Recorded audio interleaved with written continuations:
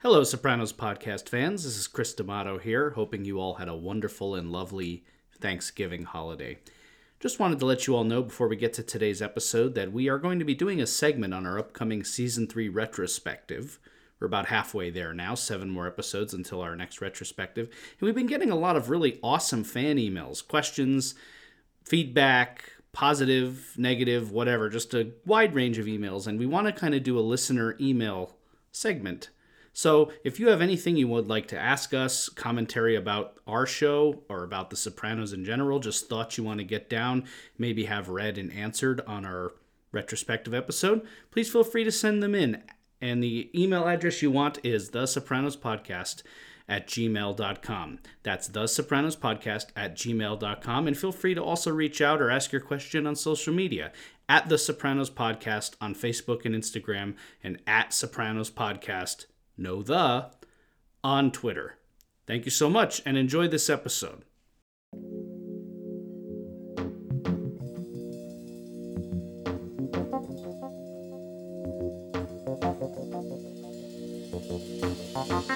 Oh, hey, wow. We are here for Sopranos Podcast, Season 3, Episode 6. Am I Not Merciful? Make you feel good? You feel like a man? That quote was given by Tracy at a pivotal scene of this episode, Season 3, Episode 6 of The Sopranos, entitled University. Get comfortable, folks. Here's the list of writers. Story by David Chase, Terrence Winter, Todd A. Kessler, Robin Green, Mitchell Burgess. With teleplay by Terrence Winter and Salvatore Stabile. Directed by Alan Coulter. And together, they make your life completely miserable for an entire hour. With your powers combined, you have depression. So what this sounds like to me is that the Sopranos writers' room conceived this story, and Terrence Winter and Stabile penned the script, but they must have all just kind of come up with this together. What an hour. I remember this episode vividly. This is one that sticks with you. For my money, this is one of the more powerful and upsetting scripts in the Sopranos canon. University. It's one of those we got to get through that one. We brought Lily here. Lily is owed a fun episode. I'm owed a fun episode. She's owed a fun episode. We have it on the record to the listeners. Lily gets a fun one next. Yes. So we're going to bring her in for something that isn't eminently heavy and disturbing. Although there were a lot of laughs, as most Sopranos episodes have some laughs, but this one was just disturbing on a deep level. But I'm Chris D'Amato. I'm Lily D'Amato. I'm Paul Mancini. And I'm Jordan Hugh. And we're going to break University down for you. Let's go around the table here. Initial thoughts and impressions. I think we've implied that this has been a rough hour of TV, but I'm excited to talk about it nonetheless. Lily, and we'll go around the gamut here. What do we think of University? You'd think that watching this episode would get easier since I've seen it multiple times. It actually gets harder as I get older. It's brutal. The laughs don't outweigh any kind of plot, story, lines. Nothing to me was funny, really, about this episode. I find it really difficult to watch, and yet I'm really excited to be here. Thanks for having me, everybody. Woo! Yeah. Oh, we're happy to have you here, Lil. Thanks for joining us. This is a tough episode to watch. There's a couple things. One is that not only are we seeing, of course, the hypocrisy of this world, but I think at a level that we haven't seen, it's pretty disturbing to me how good these guys are at being hypocrites. Yeah. Particularly as is evinced in the dinner scene that follows the beating that the young woman Tracy gets from Silvio and the humiliation from Ralphie. We'll get to that. Also, as Meadow discovers, getting out of the underworld does not protect you. The professional managerial class just seems to have a more sophisticated way of using and discarding the women they don't want, and that seems to be the university, the difficult education, the learning curve that comes in this episode. So all of it is pretty unforgiving to me, in spite of a few funny moments. Spartacus is definitely better than Gladiator, but I think most movies are. So we'll come back to that.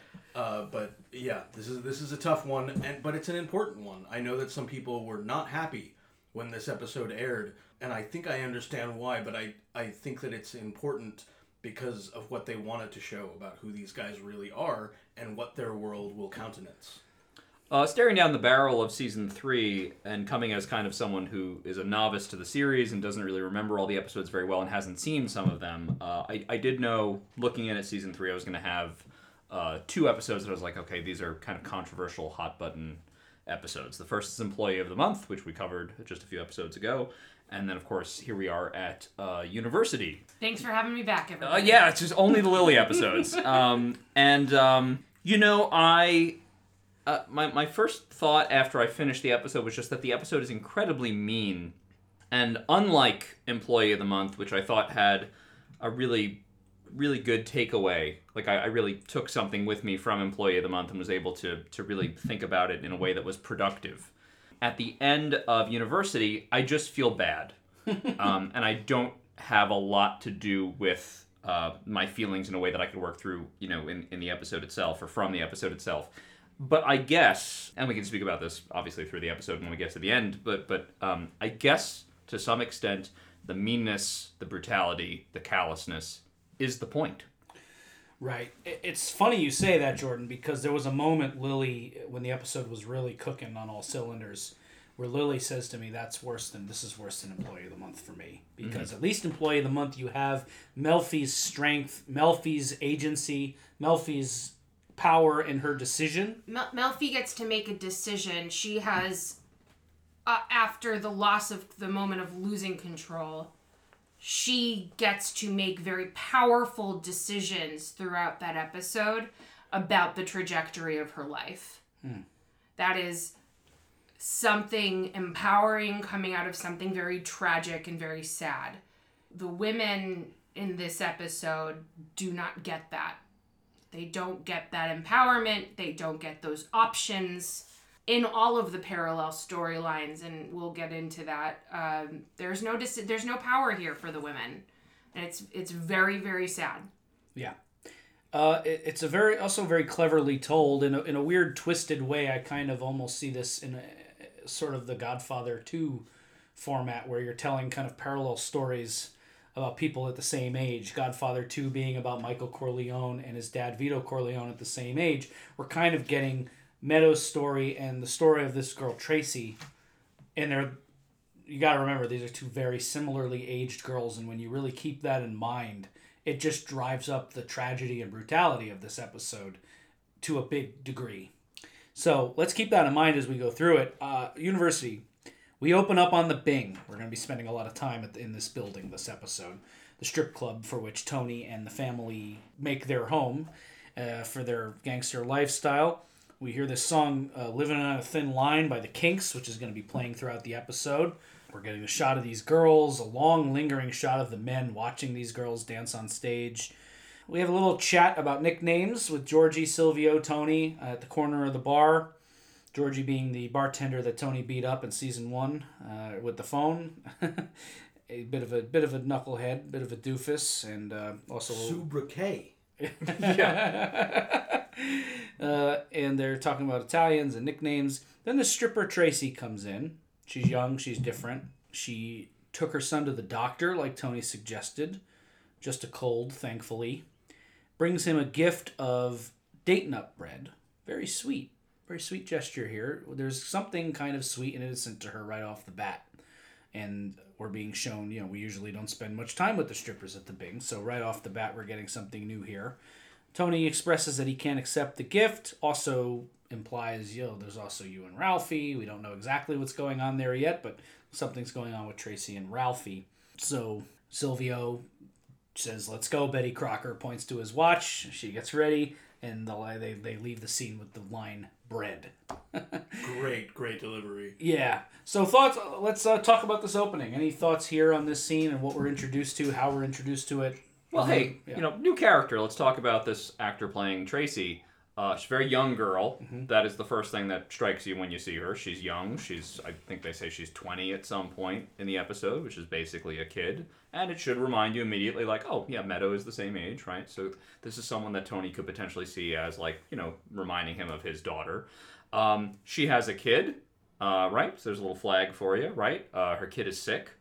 Tony has helped in some way. She's giving him a baked good, right? Just something that is very sweet, basic decency, right? Her appearance, she's a beautiful girl. She's got some odd teeth, right? Which becomes part of this. But also she's very doe-esque, right? Very deer-like, right? They want us to see her as an innocent, which she is. Well, and her eyes are nice and wide, Right. They must have been very deliberate with the aesthetic of this actor as well. Yeah, and the feeling as a viewer, at least for me, was just kind of like, oh, I wish Tony was a little bit more accepting of this person. He does brush her off. I'm sure this is business etiquette. I'm sure this is how he is with all the girls, but I'm just kind of like, okay, the dime has been dropped. This person's in a bit of trouble, you know. It's also, it's a really good point. It's also complicated because even though, as you mentioned, Jordan, he's laying down this kind of like, it seems like pat business talk. I got a family, they bring me things. What we got is more employer-employee relationship. He's looking at her and is seeing these characteristics, seeing that she's young, perhaps thinking of Meadow. And that's going to be the complication, is that he accidentally figures out at some level that this girl is a human being.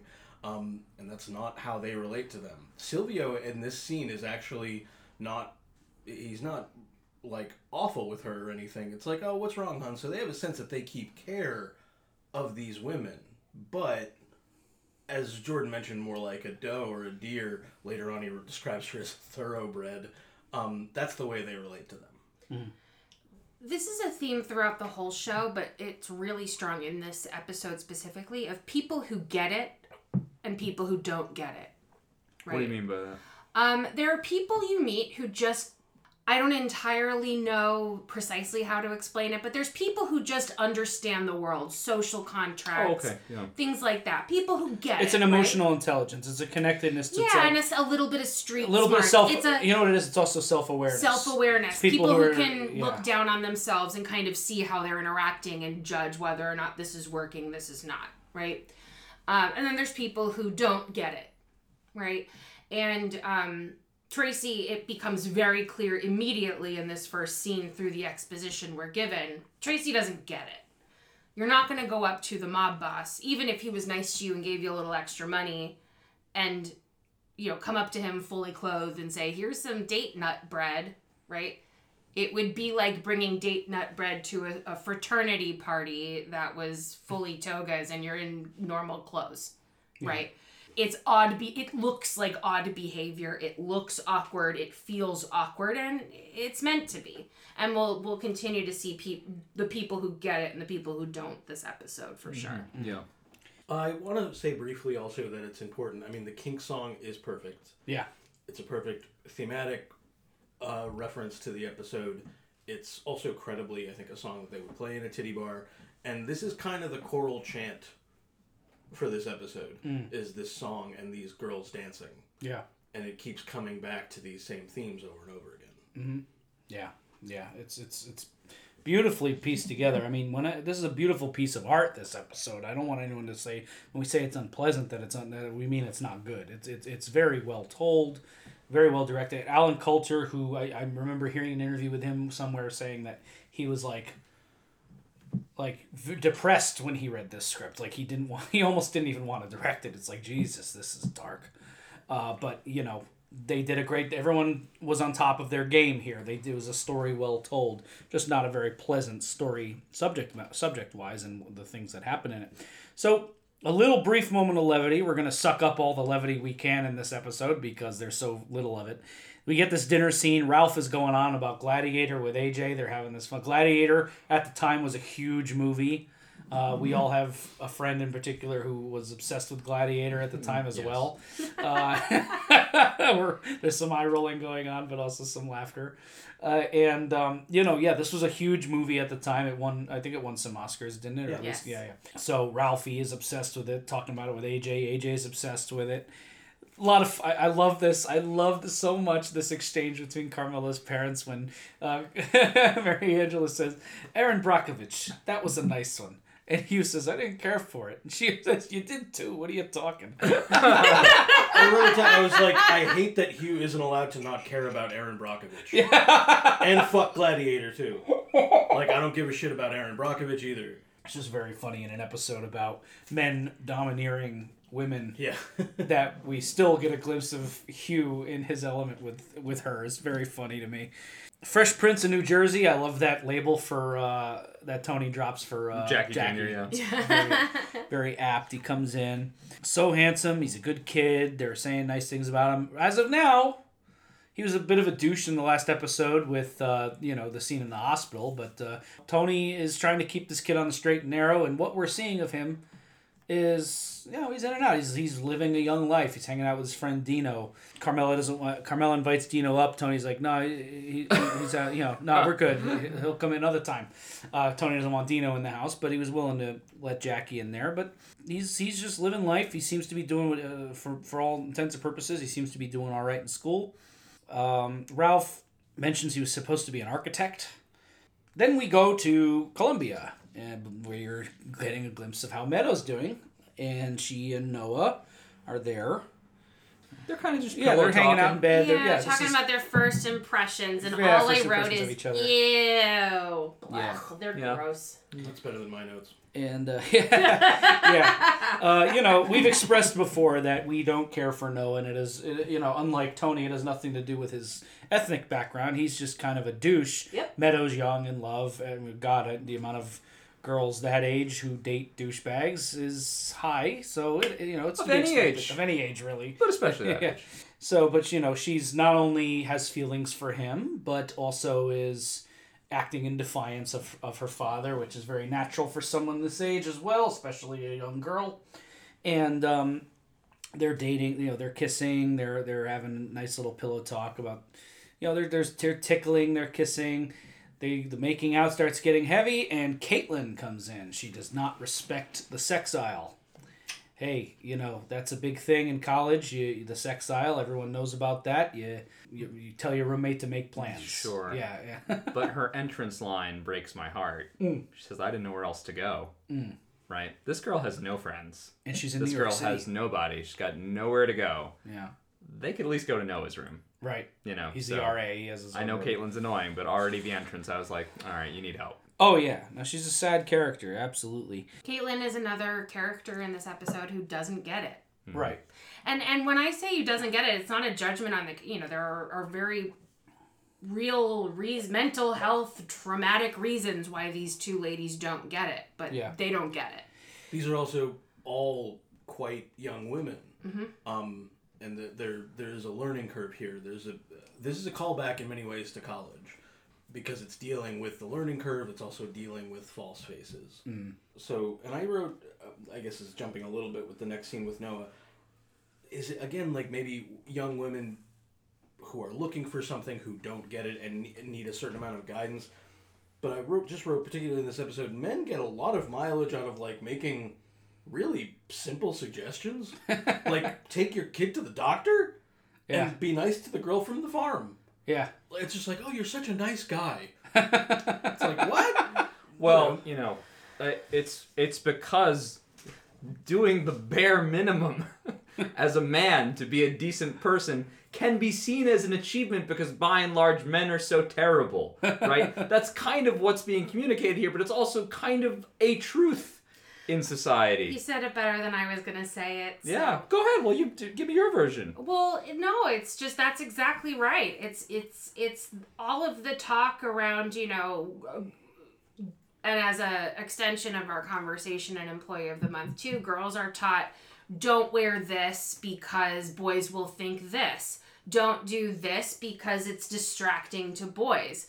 And so boys get to be distracted and be imbeciles, and girls have to cater to that, right? You can't show your bra straps in school because the boys may not teach boys to pay attention in school, right? Yeah. So this is an exact result of what comes of that, right? You get these boys who are doing the bare minimum. And that's the kind of fun irony behind Noah's line in this next scene, which I don't mind talking about because it's so brief. Connect. Yeah. Is that he says to her, well, he glibly says after she compliments him for caring about Caitlin on the most basic of levels, which we find out later is completely superficial once it actually affects him, is, well, not most guys. But that's the irony, is he actually is. He's very much like most guys. There was an insight in a recent movie called Promising Young Woman that it's the nice guys you got to watch out for. And it could be that Noah at some level reflects that because it gets close enough, but then when he's done with what you can give him, he discards you. Yeah, and also I have to give the writers a little slap on the mouth for writing this line in this episode. It's a beautiful bit of irony. To put the line, "Why is other people's pain a source of amusement?" in this episode of television, designed for our entertainment and amusement, is something else. I really appreciated that. Completely rude. Yeah. No, but yeah, so she's having trouble. Caitlin, getting back to the actual plot here, Caitlin is having trouble adapting to city life, to college life. She's got some issues going on. She got very upset seeing a movie over at the student union. Noah tells her, you have to stay away from things that upset you, and she's pulling her hair out. She's taking Buspar. Meadow eventually and Noah abscond up to his room, which they should have been to begin with. He's an RA, he has his own room. And she takes that little, what are those knives called? Exacto knife. Make sure, it's a good call. It was a good detail, yeah. Yeah, we find out she's from Bartlesville, Oklahoma. Culture shock. They talk a little bit about it. I'm sure that's part of it, but there's also very clearly something else going on there. Mental health. Yeah. Yeah. Mm-hmm. And, hey, Meadow's first sex scene. This is a big moment for this character, in this episode. She's losing her virginity, we're led to believe, right, to Noah. And it's shot... We all make mistakes.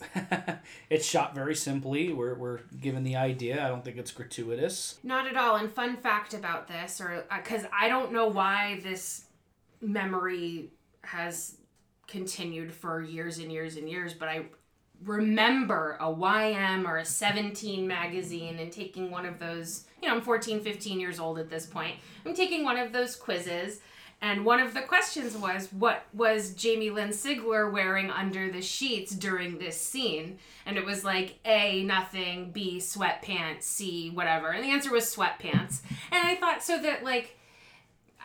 that was kind of a cool touch now being removed from that, of like letting girls know that like this wasn't real in a kind of a cool, fun way. I don't know why that's always stuck with me, but I remembered it specifically while watching it this time.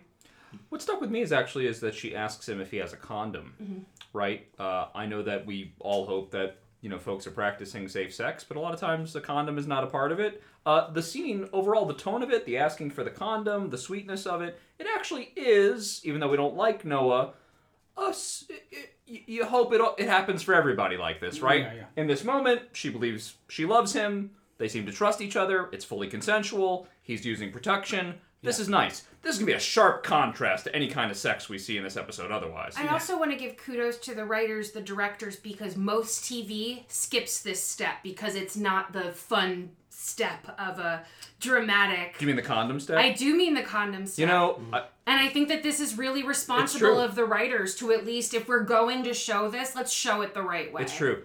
Though, and this is not me disagreeing, I fully agree with you.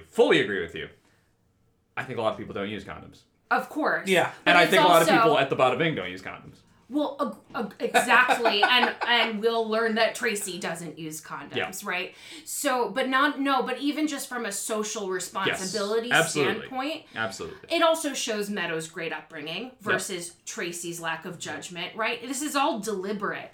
But as a girl growing up at this time, not that I was watching The Sopranos at 14, 15, I was just reading the teen magazines about it. Yeah. As I appreciate that step. Well, absolutely. Even if it is deliberate for the plot and the characters. It's super notable. It's its own moment. Yeah, I think Meadow, these are all great points. Meadow knows how to protect herself in many, if not all cases, but also something in her upbringing, and some parts of this episode will also show how she is not from the mean streets.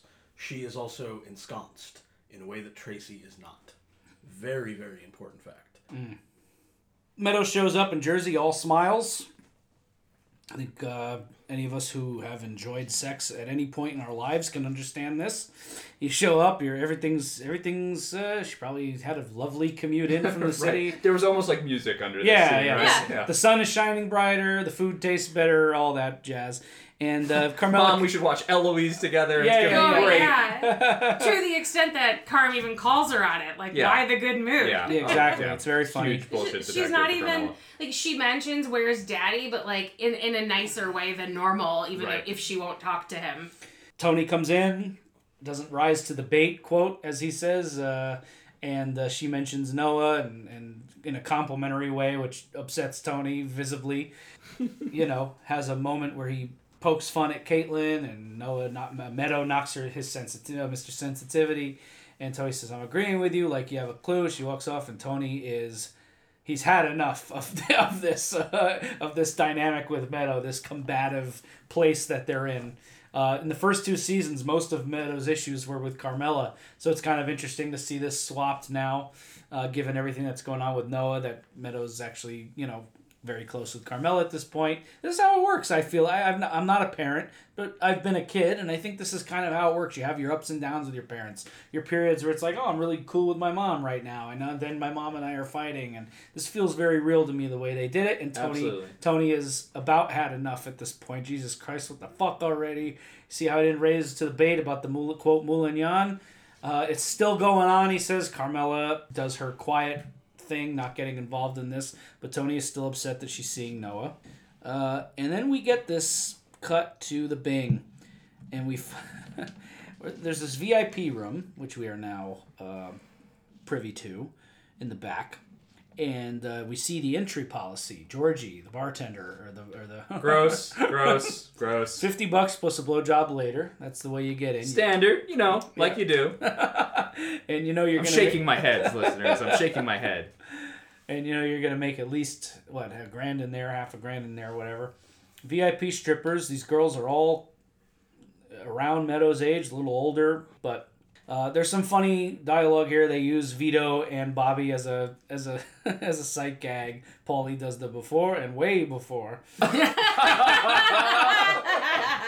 And then he does the Paulie thing where he repeats the exact joke 1 minute later. Do you know what I said? And Tony's taking a girl into a private area. Let me show you where the snake bit me. Yes. That's what he says. Yeah. Oh, Was it snake or horse? Oh, I can't remember. that's funny though.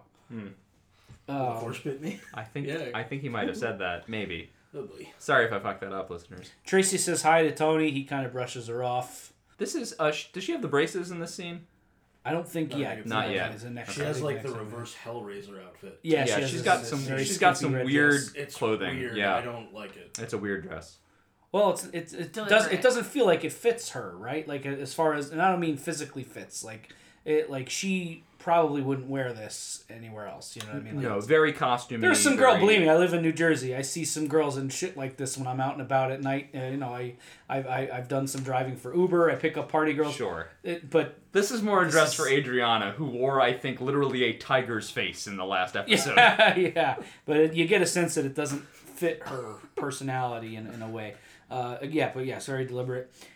Ralphie comes in, and we're going to talk about Ralphie a lot this episode, because this is kind of, to me, Ralphie's coming out party. You're watching... Well, you're at last he emerges, I wrote in my notes. At last the real Ralphie Cifaretto. Yes, here we go. So we've been wondering for episodes, what's up with this guy? He's funny, he's weird, he's a little... There's something kind of lurking under the surface there. He's irresponsible. Tony doesn't trust him. He's bringing Jackie along on certain things he's not supposed to be along on.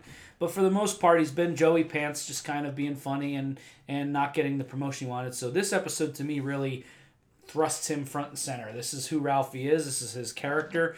And before we get into the actual specifics of the event, I do have to compliment Joe Pantoliano. You want to talk about commanding a scene. I mean, this guy comes in. The entrance scene, you mean? From the moment he walks through the door, you're captivated because he's just doing a great performance. He's hopped up on something perhaps, but just props to Joey Pants. This is how an actor comes in and dominates, has a commanding presence on screen. He's very good in this role, and we realize now that this Ralphie character is here for the long haul. He's a big character here. Sure. So he comes in. I have come to reclaim Rome for my people. Georgie has no clue what he's talking about. He just keeps quoting Gladiator, Gladiator, you fuck. And one of my favorite line exchanges in the scene, Georgie says very innocently, "Oh, I didn't see it." Oh, Ralphie goes, "Oh, you're an asshole then." Definitely made me laugh. Ralphie has a lot of laugh lines here. I have to say he. This next one isn't funny. But Tracy comes up to kiss him. He stops her. "Oh, how many cocks you sucked tonight? Get me a drink." Sends her off. Very degrading. Very awful. Gross. Gross is a great word. And then he goes right up and kisses Gigi on the lips. Gigi wipes his mouth. Ralphie asks about Tony. He's, quote, getting his weasel greased. Ew. And then Ralphie replies, "Oh, your kid brother's here." Paulie has to write him, "Watch it, Ralphie." And then Ralphie just very casually, "Yeah, I got a cousin who's a fag." That's his quote, not mine, but but he's commanding the scene. He's rubbing people the wrong way. He's loudmouthed. He's cracking jokes. He has no tact in the way he's behaving. It's only briefly mentioned, I think, by Paulie as a question. You hopped up on something. Yeah. But he did some lines of coke or something before coming. This is not like he's not like drunk off of whiskey. No, yeah. Is he? I mean, like something's happening here. No, because he's coherent. Too alert. Yeah. He's too with it to be drunk. Yep. Yeah, so he's coherent. I would say uppers or cocaine or something. Yeah, this speaks of cocaine to me, just based on what I know about it and people I've spoken to have used it. He kind of, he's very physical. He feels invincible in a way. Like, that's the only way you would speak to a room full of gangsters, the way he's speaking to them. But yeah, he breaks a cigar on Georgie. He's owning the room. Oh, he pokes him with the fucking pool cue. That hurts. All that fat, he says. And he starts swinging this lock like the flail in Gladiator. Doing more Gladiator clothes, kind of taunting Georgie with it. The whole room is now watching the spectacle. Ralphie's making an ass out of himself. And he pegs Georgie, bam, right in the eye. Silvio gives the quote, "Fucking stunad, this guy." Great delivery there by Stevie Van Zandt. But yeah, so this is quite a scene. It pulls Tony out of his very physical blowjob he's receiving. And unusually enthusiastic, I would say. It's like I did take a moment to be like, okay, God. all right, Yeah. a lot of flopping around. Okay. Looks like he's focusing very hard on climaxing, and then he gets distracted because Ralphie took out Georgie's eye. Yeah, exactly. So he hears the screaming going on out there. Makes Ralphie take him to the hospital. Goes to fix himself some cold cuts. Tracy approaches him, asks him about the bread. Tony's just kind of very dismissive. What? Not now. In the reverse Hellraiser outfit. Yeah. This is Lily's point. This is to Lily's point of the not getting it. He already told her, "Don't talk to me about that type of stuff." Now she's in her stripper gear and still talking like a 19-year-old girl. Then we cut back to Columbia University instead of Bada Bing University. Caitlin is still having issues. Meadow's all worked up about it. Maybe we should find her a guy, she says. They say maybe we should take her out for her birthday, get her drunk. Great idea. Noah actually has a funny but very mean line. "I would never inflict Caitlin on one of my friends." Yeah. Yeah. Noah sucks. Noah sucks. Yeah. And so they make that decision, so we assume we're going to see them take Caitlin out for her birthday. Then we get the braces. Tracy comes in, topless, only wearing a very skimpy bikini bottom. Right. It walks right up to Tony in the Bing. Yep. It's probably like a Tuesday afternoon. It looks like just a, light outside. And she just smiles at him, and she's like, "What do you think?"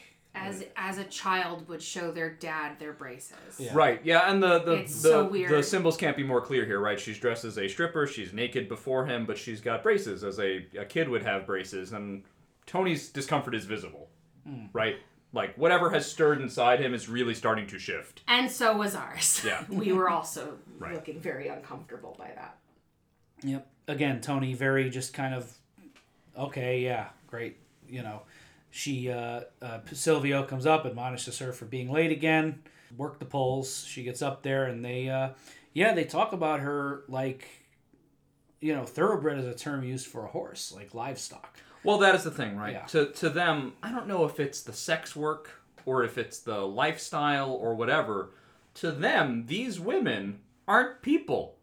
Period. Yeah. I would say, I think the appropriate term is objectification, but actually they're speaking about them as if they're animals, right? Subhuman, Yeah. right? Certainly Tracy is treated by Ralphie as not a human. At best, a pet. Actually, you wouldn't actually treat your pet like that. Mm-hmm. So what the fuck is she, in other words, Yeah. This also is a tough episode just to sit through with Silvio, who's been so likable to this point, but now you really see how the sausage is made, right? Right. This is his business. Yeah. This show does a great job of not letting you forget what these guys do. Well, and that's kind of, in a way, this is like David Chase and Company saying, oh, I'm sorry, were you starting to be charmed by these guys? Because listen, one of my favorite bits of mob commentary is if you watch, at least my copy of the DVD has it, if you watch Goodfellas, there's commentary with Henry Hill and the FBI agent who turned him. The real Henry Hill. The real Henry Hill. Oh, wow. And the FBI agent together doing DVD commentary on Goodfellas. It's a fascinating listen. That's wild. And the FBI agent and Henry both, Henry confirms it, but the FBI agent says, look, any wise guy I've ever talked to in my capacity as an FBI agent, they'll charm the pants off you. They're funny. They're like people you want to be around. There's a reason the movie's called Goodfellas. It's like, hey, these are a fun bunch of guys. I want to go out with these guys. And we were talking in our previous episode about how fun it would be to sit at that table at Vesuvio with Ralphie and Gigi and Tony. Like, what a fun group of guys. But don't forget exactly what you said, Jordan, how the sausage is made. And that, yes, we are introduced to Silvio in these little moments where he's either funny or the voice of reason, but he's basically a pimp. Right. He's a pimp. He's a club owner. He treats these women, refers to her as a thoroughbred, but Maron, those choppers. Just talking about her in a way that he says in season 1, my daughter's giving me all this feminist shit about this place. His daughter, certainly, we wouldn't want anyone talking about his daughter this way, but it's just a different thing for these guys. These are whores. These are strippers.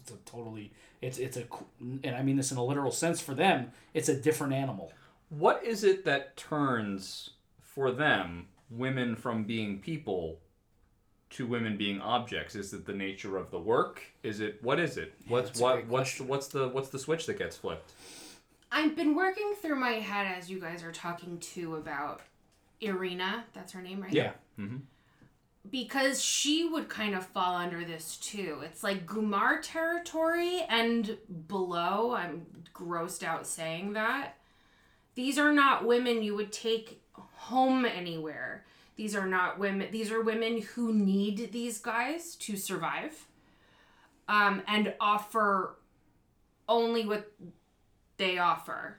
And these guys dangle promises. They dangle lifestyles. They dangle gifts or a paycheck and tips. We're also led to believe that Silvio at some point has paid for implants. Usually it's tits they want, he says, but she Oh, well, it's an investment, right? The yeah. way you would pay an employee to take a training because it will help elevate their productivity for a company, a business. I was literally just talking to my hairstylist about how her landlord offered to expand, and she could get the girls who work for her, she could pay for them to learn how to do brows so that and if she pays for it, she'll make that back in a month. It's an investment.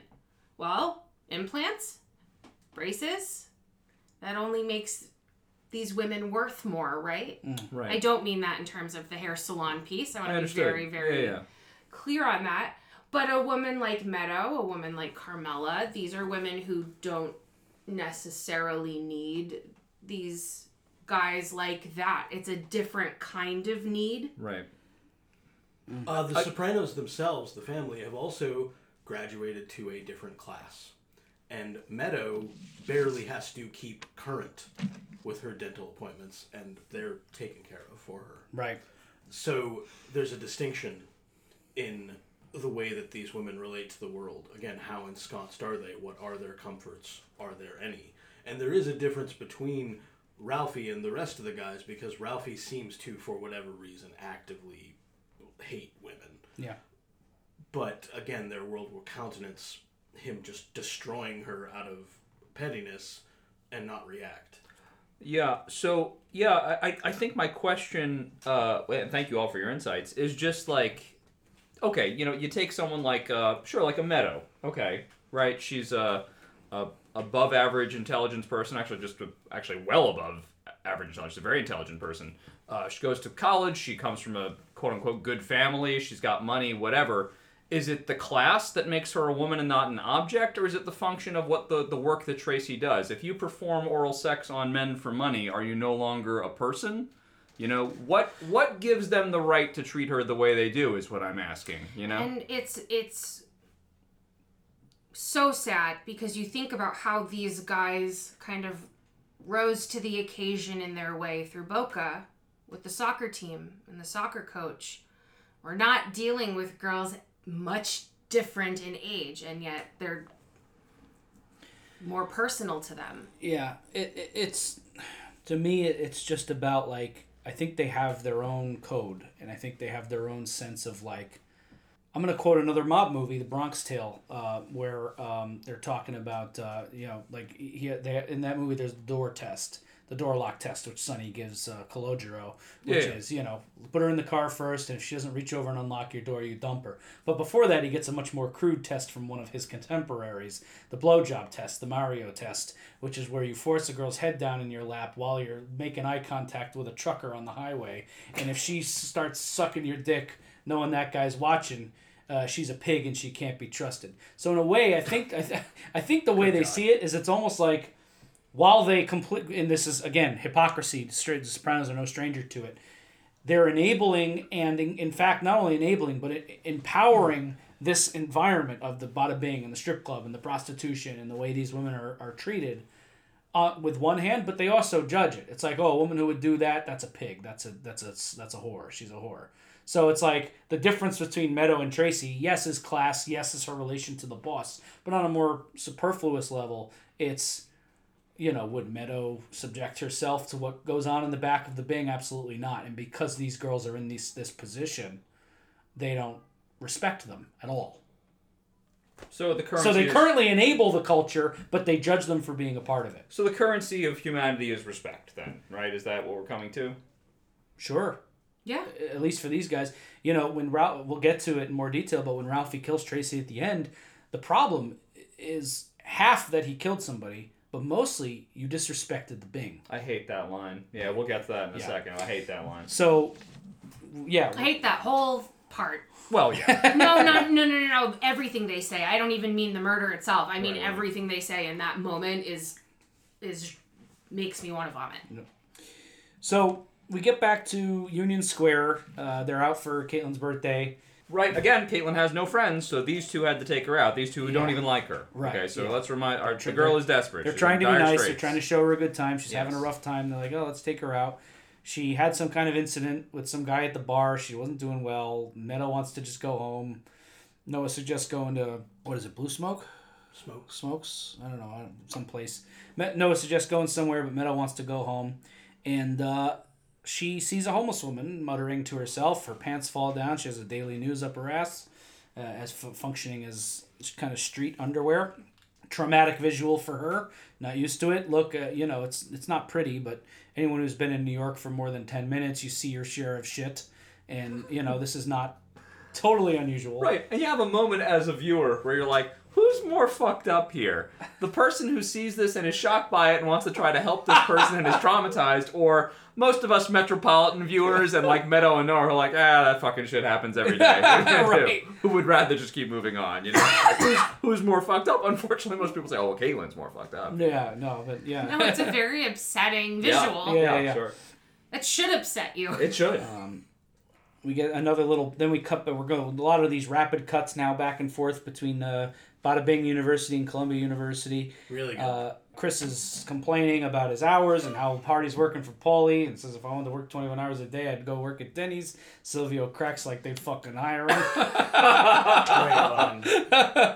And then again, cut to this scene with I think it's Tracy. Getting, for lack of better description, it is Tracy, yes. Double teamed by Ralphie and a cop in uniform. Much different than the officer we were dealing with in the last episode, by the way.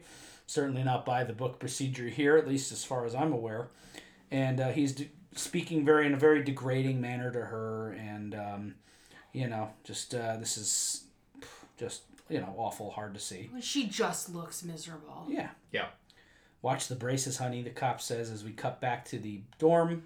Caitlin is really disturbed by what she's seen. That was horrible. I love I had to laugh at this line. And the way these two scenes are commenting on one another, right? This whole episode, right? Yeah. These intercut transitions. Yeah, it's beautifully done. The way she says no more drugs as she's pouring a cup full of vodka. Yep. Like alcohol isn't a drug. Or maybe the most prevalent drug. And Meadow can't take it. She leaves. She's not uncompassionate or unsympathetic, but it's just like, she's trying to get through her freshman year, and she was not blessed by the roommate fairy. This is a tough thing for anyone to deal with. Meadow's not equipped to help this person. She needs help beyond just a good friend, unfortunately. And so Meadow just takes off. Well, I'm not going to let Meadow totally off the hook here. She could be doing a little better. Sure.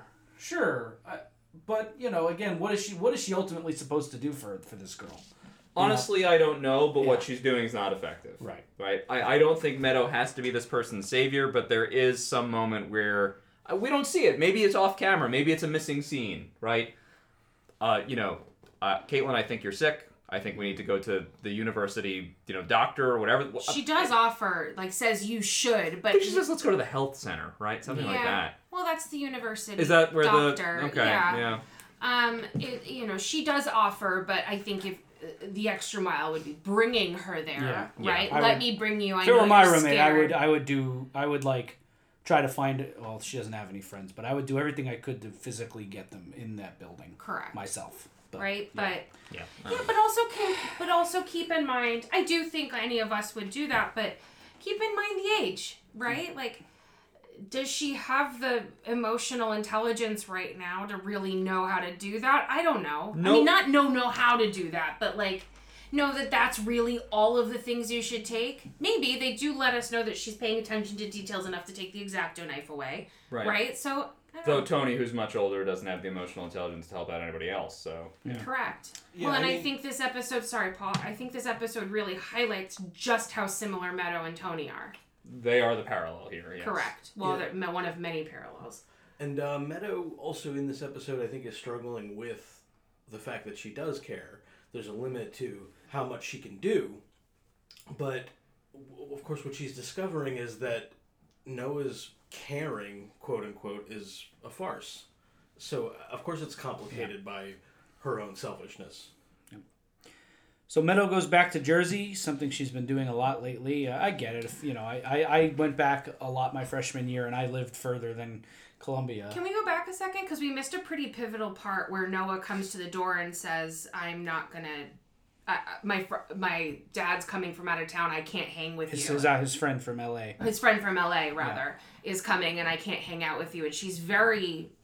It's the first sign of, something's weird. Yeah, that's our first little, right. Maybe that's on the rocks there, yeah. Correct, because, and it feels tied to Caitlin. I mean, going through that and kind of feeling the scene, it feels like Caitlin's gotten extra weird. Oh, by the way, my friend's coming. You can't come kind of vibe, right? It's, because she might bring Caitlin, right? And it's the first time we're like, something's up here. Yeah, and I feel like I'm going to get a listener eye roll for this, but it's true. I feel this is true. As a man, you can get out of things very easily in every situation. You're not in a relationship, you don't like the relationship, you leave. Oh, she's got this roommate, I'm not going to be there. Oh, you're pregnant, I'm not going to deal with this, right? You can just walk out. I think this episode really nicely highlights the agency that men have that women just do not. Women's kind of left... Meadow is left to deal with this Caitlin situation. And also, you're being a shitty boyfriend if you're not saying, hey, I'm not going to be able to see you, be with you, whatever, help you deal with this. My friend is coming from out of town. Why did I never mention this before? I don't really have to. I'm a guy. You get it, right? And this is something Tony does to Carmela all the time, right? Yeah. She doesn't even know where Tony is half the time. Right.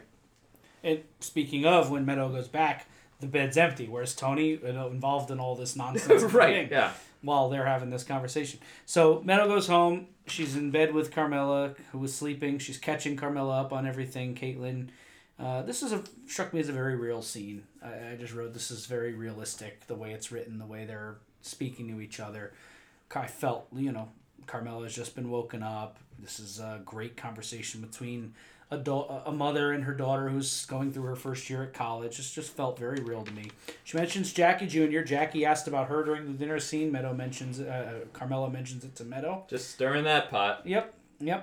Carmela, listen. Carmela's playing the long game, baby. Yes. Well, not only that, she's doing it perfectly. Oh, yeah. She's really doing a great job of the I don't want you seeing your boyfriend game. Yeah. I'm not threatening you. I made you a pie. That's how Carmela operates. That's Carmela. She's so good. So beautiful. She talks about Noah for a little bit, and it mentions exactly what we just talked about, how it's kind of just suspicious to her that he all of a sudden has this friend that she didn't know about coming, and he says he mentioned it, but I know he didn't, and I believe her in this moment that he probably didn't, that he didn't mention it. And 1 minute he's affectionate, the next he is a totally different person. Yep. That's a deal breaker, ladies. Am I right, girls? Hey. And we end the scene on a very interesting little button here. She asks Meadow, "Are you in love with this boy?" And she says, "I don't know. I guess at this point I have to be." Or something to that. Which, of course, is code for, we're sleeping together. Yeah, so yeah. That works and out. Carmela plays dumb, but I think she gets it. Of course. A little awkward moment there, but a real moment. Carmela has to be wondering, what's next for this then, if they're at that point. And even at 2 a.m., awakened out of a dead sleep to talk to your daughter, she happens to remember, hey, you didn't schedule your appointment. Yes. I love that. Well, that's such a great mom thing. Great mom thing, yeah. Because of course, right? All the your daughter's home, all the things I need to make sure she's doing. The Rolodex goes through, and very cool. Well, and as Paul mentioned, and I also wrote it in my notes too later on, that Meadow has people checking on her. Tracy does not. And no coincidence that Tracy had something done to her teeth, and Meadow's thing that she's being prodded into by her mother is a dental appointment. That's obviously very deliberate. Sure. Well, if Tracy had a lifetime of people sending her to the dentist to get her dental issues looked at, she wouldn't be in the position she's in now. And by that I mean $3,000 in hock to Sylvia. Right. Next scene breaks my heart. This might be one of the saddest scenes in a very sad episode.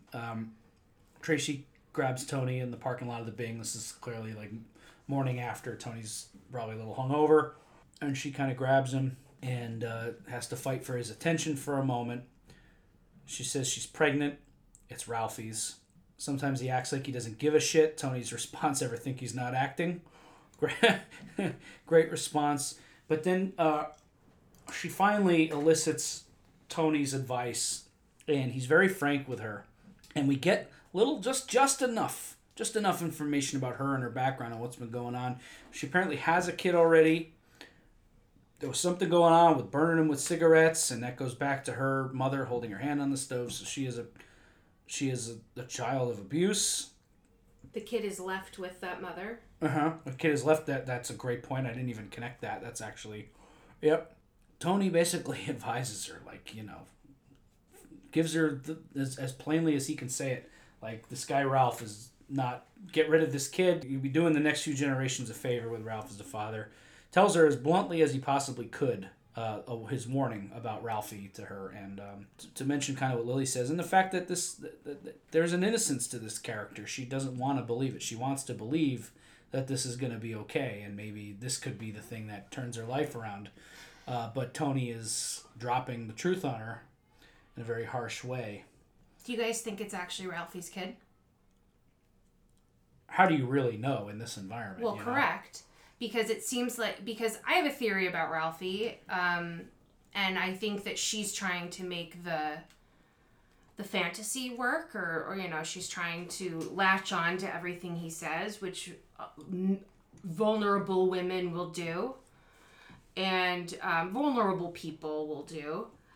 And I think she's painting the picture because based on Ralphie's behavior, I think he's closeted. I think that he is one of these very deeply, darkly closeted people who end up suppressing themselves so deeply that they become psychopathic. I don't know if I'm using that word out of actual definition, The suppression, or at least dangerous. The suppression of self manifesting in other ways. Manifesting in a lot of Destructive times ways. destructive, dangerous ways, and we'll continue to see that this episode. I could see it. He is still sleeping with women though, so I mean he's at least sleeping with her. We saw it. You know, I would actually believe this. This is totally gross. I apologize. But in the scene where he is, they're having a three-way, you know, him and the cop and Tracy, and he is the only one actually having vaginal intercourse with her, presumably vaginal intercourse. It could be an agreement, which I've heard of with other folks who are in relationships with exotic dancers, where it's just like, hey, you can give these other guys blowjobs, you can do some other stuff, but vaginal intercourse is for me only, right? And that is presumably his gumar, right? This is his side piece. So I think that tracks that, you know, she's not a bright character, but I think Ralph might actually be the only guy she's sleeping with, right? So I think that's probably true. There's no way he uses a condom. She's probably not protecting herself appropriately. I do think it's probably his kid. And if it's not his kid, the tragedy is just not quite as effective. So I think just for the purpose of the narrative, I think that has to gel together.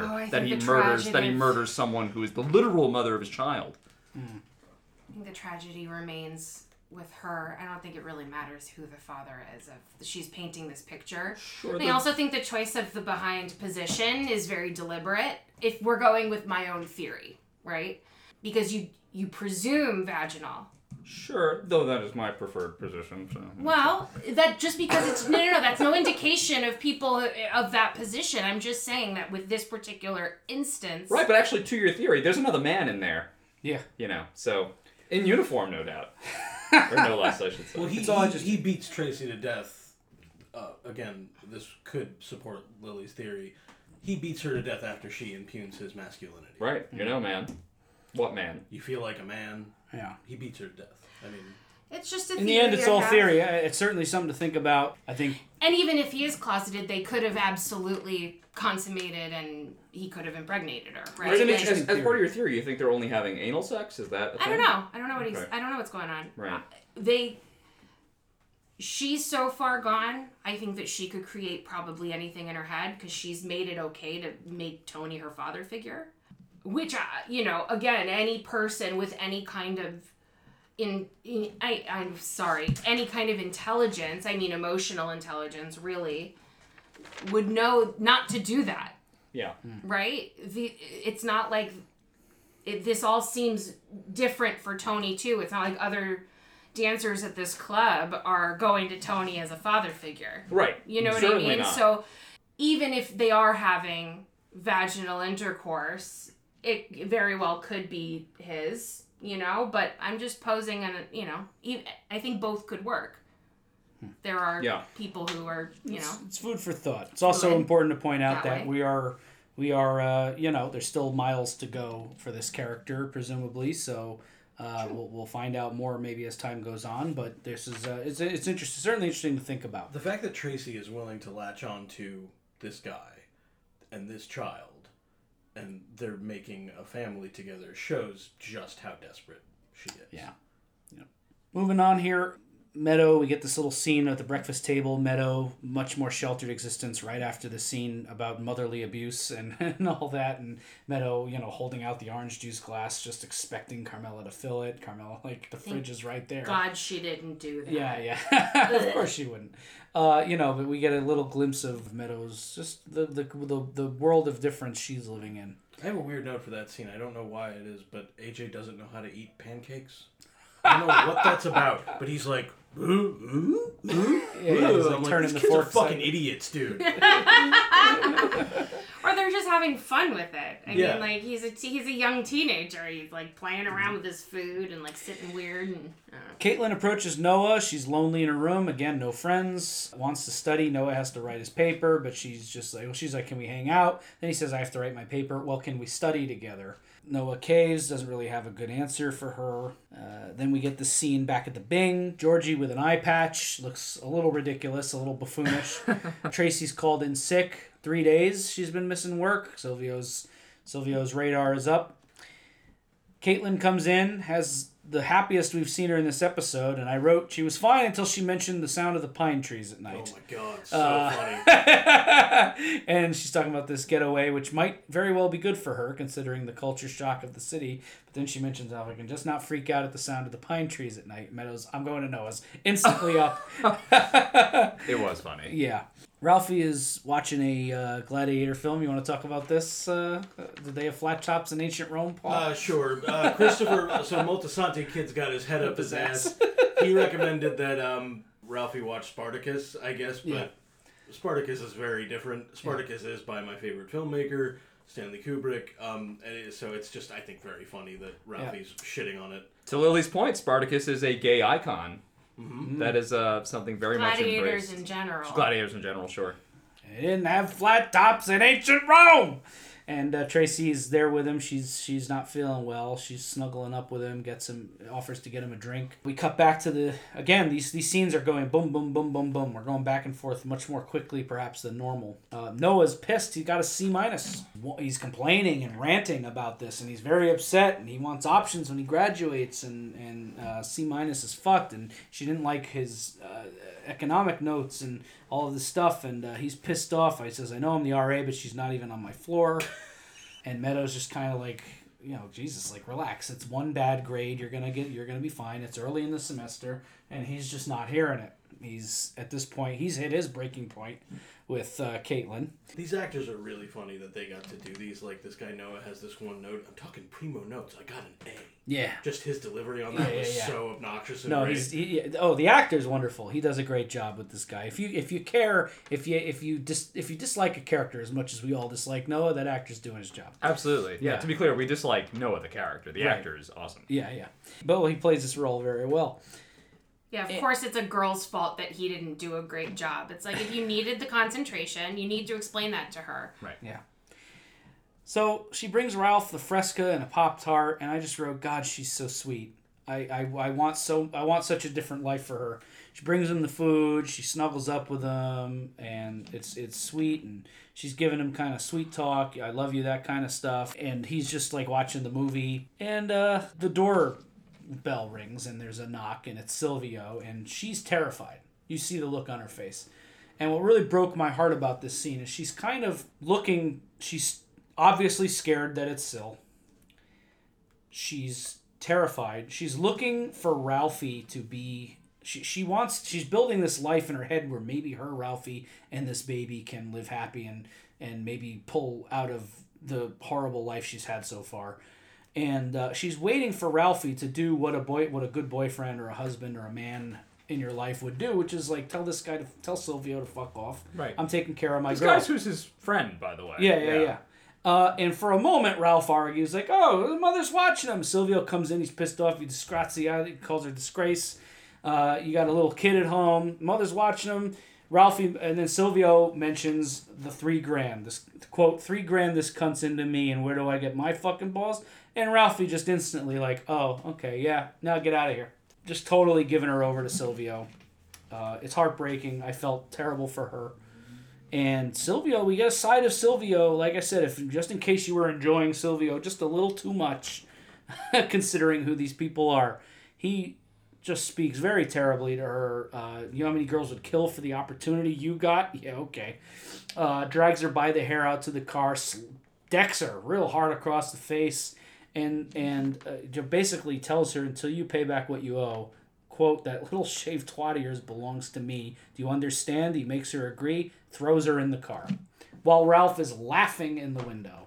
Cut to them having a very hard laugh in a lovely domesticated dinner scene. What do we make of this whole sequence? Well, the utter humiliation of Tracy, right? Yeah. The complete dehumanization of her. Mm-hmm. And also, hard to look at Silvio the same after this. Ralph, we're already like, all right, you're almost irredeemable, soon to be totally irredeemable. Yeah. But Silvio, who we love, right, seeing him in the true role as like the nasty, evil pimp, is like, oh, that is hard to watch. Yeah. And throwing "you've got a kid at home" at her.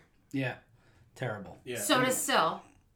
Yeah. Right. And the next scene has them, doing the...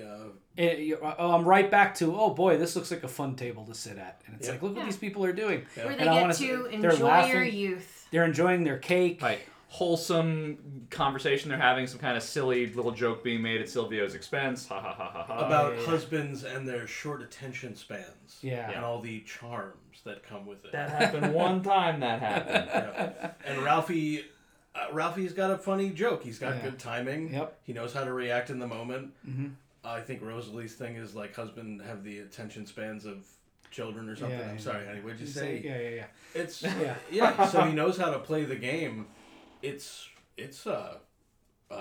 chilling, frankly. Yeah. Watching this scene, I barely even had the appetite to want to eat Rosalie April's perfect-looking tiramisu. Yeah.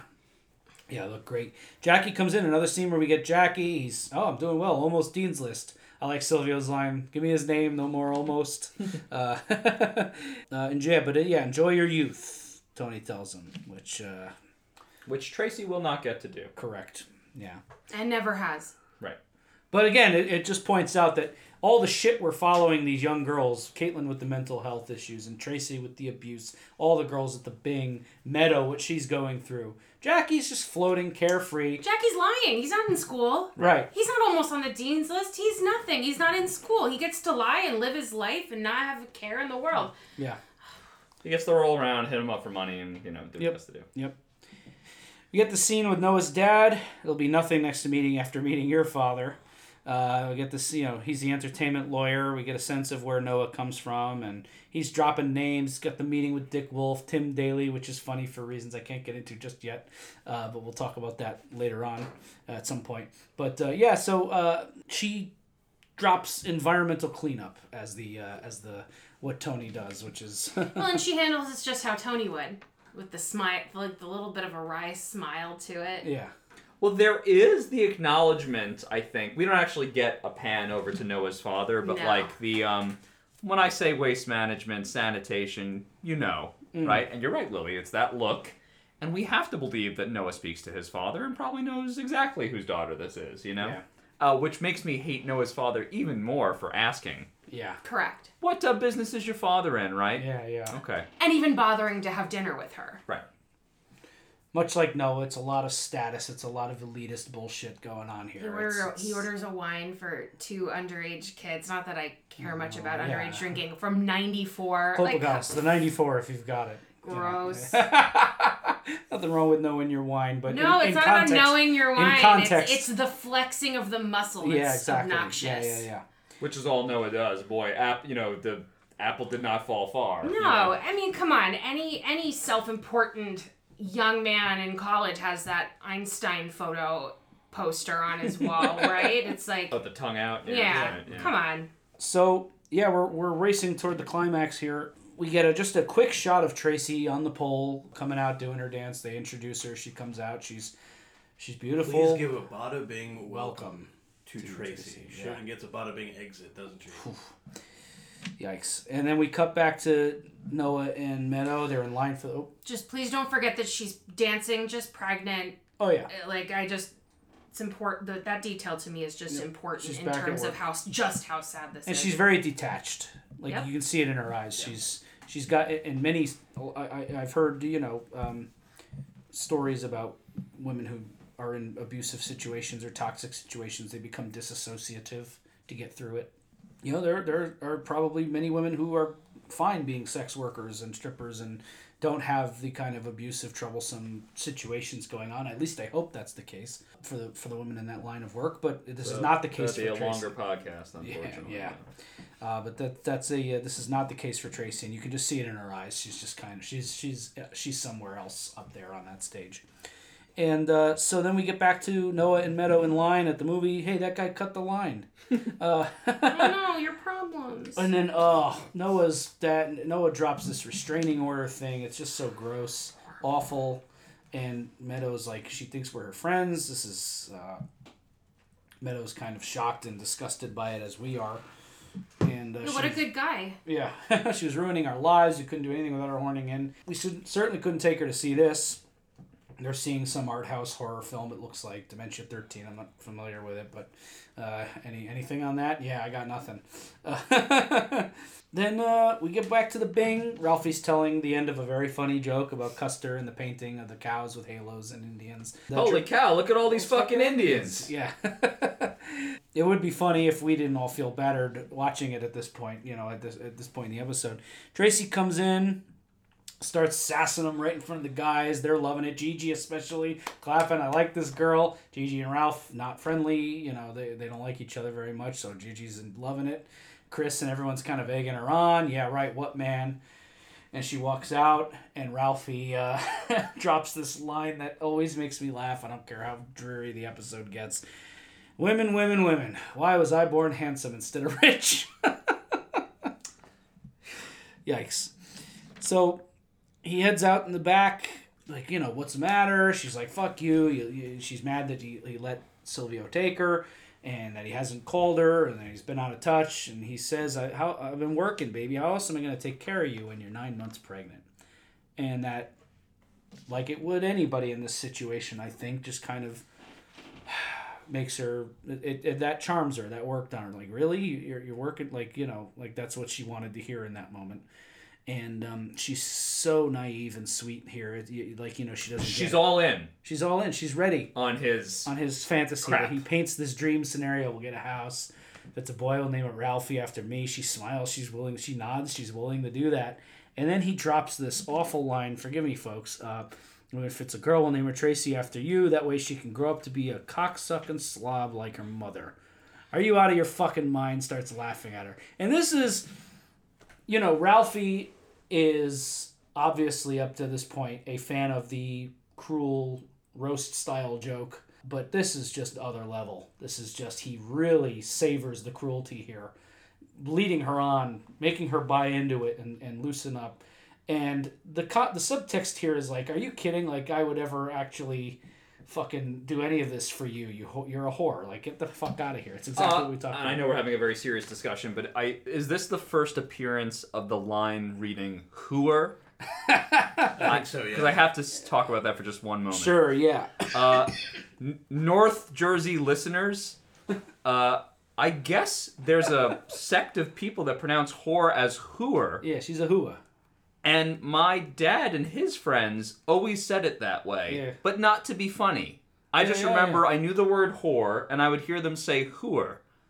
And I never heard that again until Ralphie Cifaretto. So I guess that is a thing, to add the extra O, like a little sing-songy almost, yeah. Well, it's almost like you're pronouncing the word who, yeah, and then tacking the R-E at the end of it. Right. I don't know. This was not the appropriate time, perhaps, for this conversation. No, I want to let you know. It's all right. We can give him a break. Yeah, Ralphie Cifaretto comes up a lot in my mind because every time I hear the word whore, my mind is a little like a hooer, right? Which is just, it was my dad and his friends growing up, and then Ralphie said it like that, and I was like, holy fucking shit, this is where that migrated from. This whole North Jersey accented hooer came over to Long Island where I grew up, and Yeah, it's a whole thing. I hear people say it that way sometimes, and it catches me off guard, but it's funny. But yeah, I just wrote Ralphie is scum. She slaps him, he belts her, and she chastises his masculinity. Does it feel good? Our pull quote is make you feel good, you feel like a man, and his whole demeanor changes. You see it in his face, everything drops, and he's just like, oh, really? Okay. And I wrote in my notes, oh, hi, Ralph. Yeah. There you are. Yes, there you are. We finally meet. Yeah, he finally peeks out from under the shell. He's been on stage until that moment. Mm-hmm. Now we're backstage. Yes. This is the guy. Yep. And he just grabs her, pummels her several times in the face, hits her deliberately in the abdomen, several gut punches right where the if she had any prayer of surviving this attack, certainly that baby wasn't going to. Right. And just fucking beats the shit out of her in brutal fashion. Really tough to watch. They don't give you a quick cut out of this. You're left to deal with it. You're left to see it. And then beating her wasn't enough. He starts slamming her head up against the guardrail back there repeatedly and just leaves her, buttons his jacket. Look at you now. Look at you now. He's cruel even in death. Mm-hmm. Yeah. It's stunning. walks back in, and as soon as he's back in, Smile back on the face. yeah, he's back on Oh, stage. showtime again. Yep, Hey. right. Yep, like you said, off stage, on stage. Yeah, It's like you walk through the curtain. There's this awful little vaudevillian thing going on with him, too, that he plays with. You know, not just in all the episodes Ralphie's in, you know. Hand in the ice for the champagne, pulls the champagne out, hand right in there, and very casually just, I don't know, she fell. We were fighting and she fell, and Tony goes out there and you see it on his face. He's just so pissed off and upset about this. It's really weighing. It gets him right away. Holy fucking shit! Paulie and Sylvia are with him. Where's Ralph? Inside. Go get him. And Tony's just staring at the body. It's rough. He just, like, as soon as Ralphie comes out, he's got a drink in his hand. It's jovial Ralph, like nothing happened. And Tony's just like, she fell? And he says, that's my story. Tony slaps the drink out of his hand, slams him up against the chain. You stupid motherfucker, how fucking dare you? And it's my fault. They argue a little bit back and forth about this is why you were passed the fuck over. And he says, it's my fault she's a klutz. More jokes, not taking it seriously. Everything's a punchline. Yeah. Always a joke. And Tony has this line. He says, how dare you disrespect this place, or something like that, you know, and that's the line he has to go with, I guess. And I hate it because... Well, he can't do this to Ralphie over a whore. Correct. The line he cannot say is that, how could you have done that to her? Or, like, she was a person, or, like, whatever. Yeah. You know, anything that he's opened up his heart to cannot be revealed in this moment. It only has to be on the business end of it because she was property. Which, to Tony's credit, he feels. You can tell he's actually upset about this person. Well, when we get to therapy at the end of the episode, we sure know that, you know, if there was any doubt, right? He says it. He says, Paulie, also, as Jordan's couching it in the framework of their business, he was way out of line. Tony, 20 years old. 20 years old, this girl. Right. Paulie says, that too. Yeah. No one was thinking about it as he beat a woman to death. It was that he disrespected the Bing.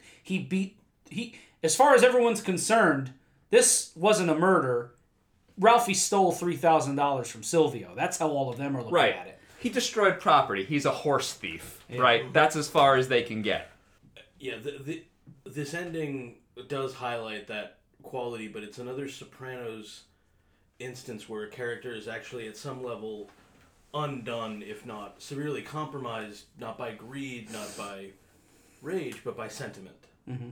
Tony felt something he accidentally figured out. Maybe this woman's like a human being, and he slaps the piss out of Ralphie, which, strictly speaking, he shouldn't do. Oh yeah, that's another thing too. Is the maid guy by rules of mob, yes, Ralphie did something terrible here, but you do not hit another maid guy like that. It's not done unless you get an okay to murder them in an official capacity. You can't just walk. That's one of the perks, right? Is that once you're made, you can't be fucked with like this. Even by the boss is not supposed to just grab guys who are made and rough them up. So Ralphie says, are you out of your fucking mind laying your hands on me? Implying that Ralphie's going to go up the chain, that he's like pissed off. So Ralphie now is in the position where he feels like he's been wronged. He just, you're going to hit me over property? That's the subtext. Really? Over this? Yeah, it's rough. It just drives home the point. That great line from Paulie. Yeah, that too. I'm glad you said that. Even just the shot of all of those men looking down on her. It's just... And then having this conversation. This is all over her body, right? Yeah. And back to my Ralphie's deep in the closet theme, it goes right into your point about the vaudeville act, right? Always performing. Except exactly when he's not. And when he's not, he so severely hates women. Certainly something to consider. That's who he is when nobody's around. Is somebody who so deeply hates women that he could do that. And because his hatred, yes, all of those guys do horrible things, but they do have a line somewhere. All of them, I think. Something, right? I just don't think Ralphie has that when it comes to women. I don't think he has any kind of line because he hates them so much. So yeah, unfortunately that happens and it's rough but it's a well done scene. There's a big kerfuffle. They all have to get out of there. Chrissy cover that up, get a sheet, and she's gonna be. We have to imagine she's gonna be chopped up or dumped in a swamp somewhere, and that's it. And then I wrote, this made me sad to think of it this way, but it really, on paper, you have 2 breakup scenes here of these relationships ending. The second one is at Columbia University. We're going back. And Noah breaks up with Meadow. In the library. In the library. Both women are silenced, too. That's a great pull, Will. Very transactional, in this scene. Noah breaking up with her. It's ostensibly over really nothing. You're too negative. What could that fucking even mean? Yeah, you have this underlying cynicism. Right, fuck you. And then he goes back to kind of studying. And of course, and he does it in a very cowardly way. First of all, he doesn't want to engage. It's sort of like, I think we just need to break up. And I really didn't want to get into it here. No, step one, bring you to a place where you can't have a conversation. And where you can't make a scene also. Correct. It's so cowardly. Yeah. Yeah, he knows he's going to get her off guard. She's not ready for it. Yep. And she can't get loud. Mm-hmm. So we get this therapy scene next with Tony and Carmela. And Tony's being very quiet. Carmela expresses more frustration with this. And it also lets us know as viewers that this Carmela in therapy thing is not going away anytime soon. This is something Melfi's trying for the time being. But Tony's giving the silent treatment, and Melfi has to admonish him a little bit. Carmela's giving up her time to come here to talk with you and me about your panic attacks. Don't you have anything to say? And Tony gives the most honest version of what happened that he can. He knows he can't be sad. On the verge of tears. Yes. Oh, he's very upset. This has very clearly affected him. To his credit, unfortunately, he wasn't able to stop it and didn't intervene sooner in a way that would have been meaningful, but at least he has somewhere in him that sees this young girl as a tragic death and as someone that didn't deserve what happened to her. But even the language that he uses being, as you said, like sort of circumspect, made it feel at some level maybe more painful because of how he has to process it. Like, it's very brief the way he talks about it, but I think he just says that he first lies, says it's a man. He can't say it's a woman. Right. In front of Carmela. Work-related death. Work-related death. That phrase. Gross. Yeah. Definitely like an uneasy feeling. Because it was. It was a work-related death. That was exactly what happened. The hazards of working with these men. Yep. Yeah. Sad when they go so young. Ugh. Says. Then we're back in the Soprano kitchen. Carm's checking on the dentist again. Yet again, more people checking in on Meadow. Meadow's at her low in this episode, and she has a beautiful house that has a ton of food in the cabinets, by the way. Being checked on about her dentist. She went, and is there nothing to eat in this house? She storms off angrily. Tony and Carmela share an interesting look, like what's happening here. Then we get the bing for the last time. The girl's given rumors. I heard she went out back with Ralphie and never came back. And, you better keep that to yourself kind of thing. Georgie giving his VIP entrance pitch, $50 and a blowjob later. We're right back at it. Business as usual. It's a cycle. Mm-hmm. Yep. Talk about living on a thin line. That's some serious omerta. Yeah, do yourself a favor. Keep what you hear to yourself. Mm. Brutal. And the song by the Kinks is playing, Living on a Thin Line, and we're out as the girls, another cycle of girls, continue to dance at the Bing. Final thoughts on University. It's rough. This is sad stuff, I think, but I think they did a lovely job at telling the story they wanted to tell. It's just not a pleasant story. It makes you it provides there are some hours of this show, like Employee of the Month, that go to some really dark, disturbing places, but offer glimmers of hope. Yeah. For some of the characters. This one is just not. I mean, it's well acted, it's well written, it's well directed, but this is bleak stuff. This world and the universe these people live in. Don't forget just how broken it all is. Just a little reminder before we continue forward, as quote unquote normal as this show gets. You've been charmed by sociopaths, and don't you forget it. Yeah. Any final thoughts on University? Yeah, I have two. So the first final thought for me is that, famously this episode was super controversial. People allegedly calling in to cancel their HBO subscriptions. Yes, I do want to talk about that briefly after final thoughts. Unless you're bringing it up. But I just want to, acknowledge something I believe about all art, literature, film, television. Depiction is not endorsement. Yes. Right? Yeah, I was going to say the same thing. Yes. This episode is hateful towards women, one woman in particular, but really all of the women in the episode suffer. This episode is never at any point saying this is how men should behave, merely that they are trying to show it to you honestly, so that you can have thoughts about it and have great conversations like this one about it, and that hopefully you'll take it and do better. You're bringing this up, so let's just get into it now, because I did want to ask a question. Because this episode raised a lot of controversy, in particular, coming 2 episodes off of a brutal rape depiction. And so I do want to just ask continue to go with final thoughts, but while we're on this subject, I want to just throw this out there, and you've kind of given a great explanation, the idea that depiction doesn't equal endorsement. But does The Sopranos have a problem as far as, does this show hate women?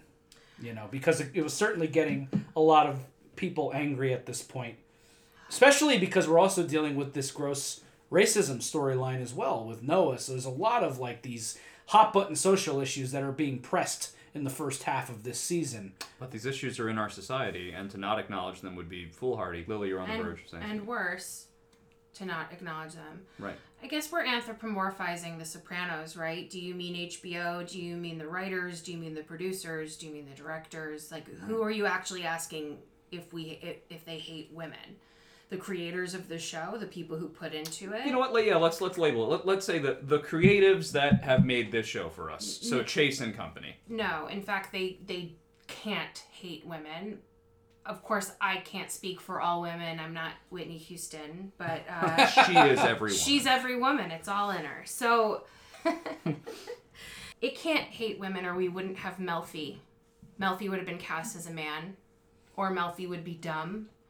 Or Melfi wouldn't be able to have a relationship and be intelligent. You wouldn't have a young woman turn out as intelligent as Meadow, right? She might be more ditzy. She may be more dumb, right? You get Carmela, who really stands up for herself, as she has her issues too, but you wouldn't have Livia, right? These are very strong, powerful female characters. And I would argue that the Sopranos creatives love women, and these characters hate women. But I would take a David Chase world woman over an Aaron Sorkin woman any day of the week, because they don't get to be smart and pretty and emotionally intelligent. Sorkin's women have to make choices of I am pretty and dumb and social, or I am smart and pretty and dumb with relationships. Mm-hmm. So, no, I don't think they do. Any other thoughts on this subject? Not really. I mean, I think that it's been said, but The Sopranos, among other shows, depicts a world that has issues with women, that is sexist in many ways, and a subculture. And shows like that seem to have a very good track record of actually creating great women characters. Yes. Like this show, like Deadwood, like Mad Men. Yeah. Women are human beings, and there's a wide range of women. There are strong women, there are weak women, there are abused women, there are empowered women. And I just think that to fault the show or anything, I mean, I remember arguing on behalf of Martin Scorsese during Wolf of Wall Street when that was really out. It's like, because they're choosing, the writers, the directors are choosing to show you something brutal and real and honest in a way that is upsetting to you, that's not an endorsement. That's not glamorization. If anyone walks away from this episode thinking, oh, God, I wish I had my own strip club. It's like, what, that you can't lay that kind of personal illness on The Sopranos. Yeah. This is, but I think they're showing, they're doing something that's brutal and honest and real and good.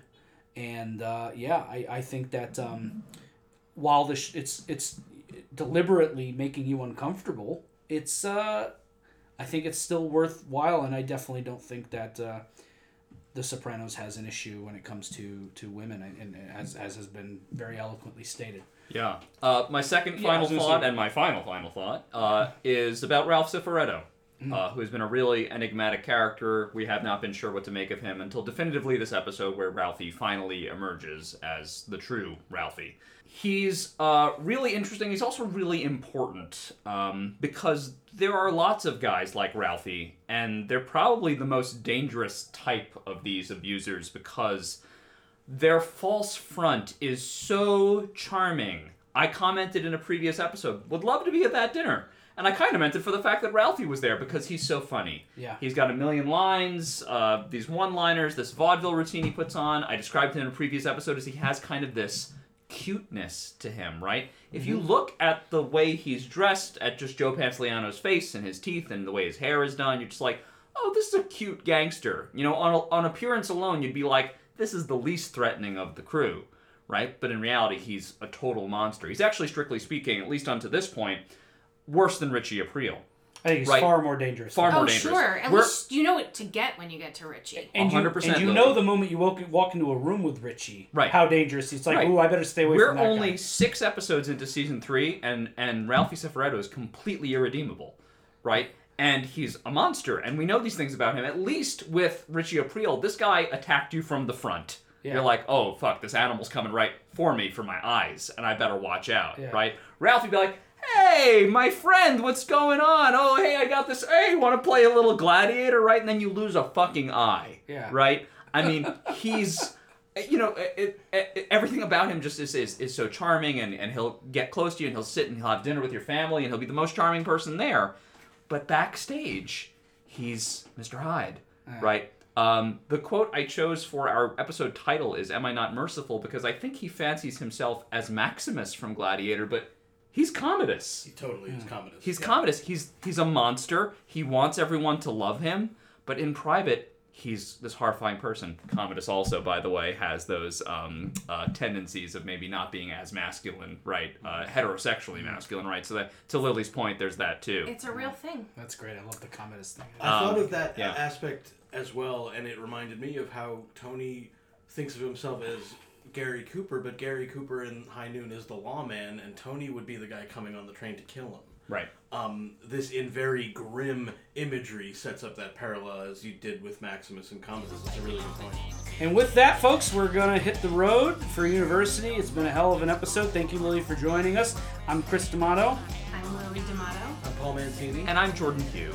and we'll be back next with Second Opinion. It's a much different episode than this one. We're going to have Lily back for an episode with a few more laughs and not quite as heavy. We bring her in for the heavy stuff, but I did think it was important when we were specifically addressing the topic of The Sopranos and women to have a female perspective on the show, but we value your perspective on all episodes, so we're going to bring you back for something a little less heavy next time. And of course our retrospectives, which you're always part of. But Second Opinion, it's a very good episode for some of our characters. Get a little more Furio, a little more Junior, so I'm looking forward to that one, and we'll see you guys next time. Thank you for tuning into the Sopranos podcast.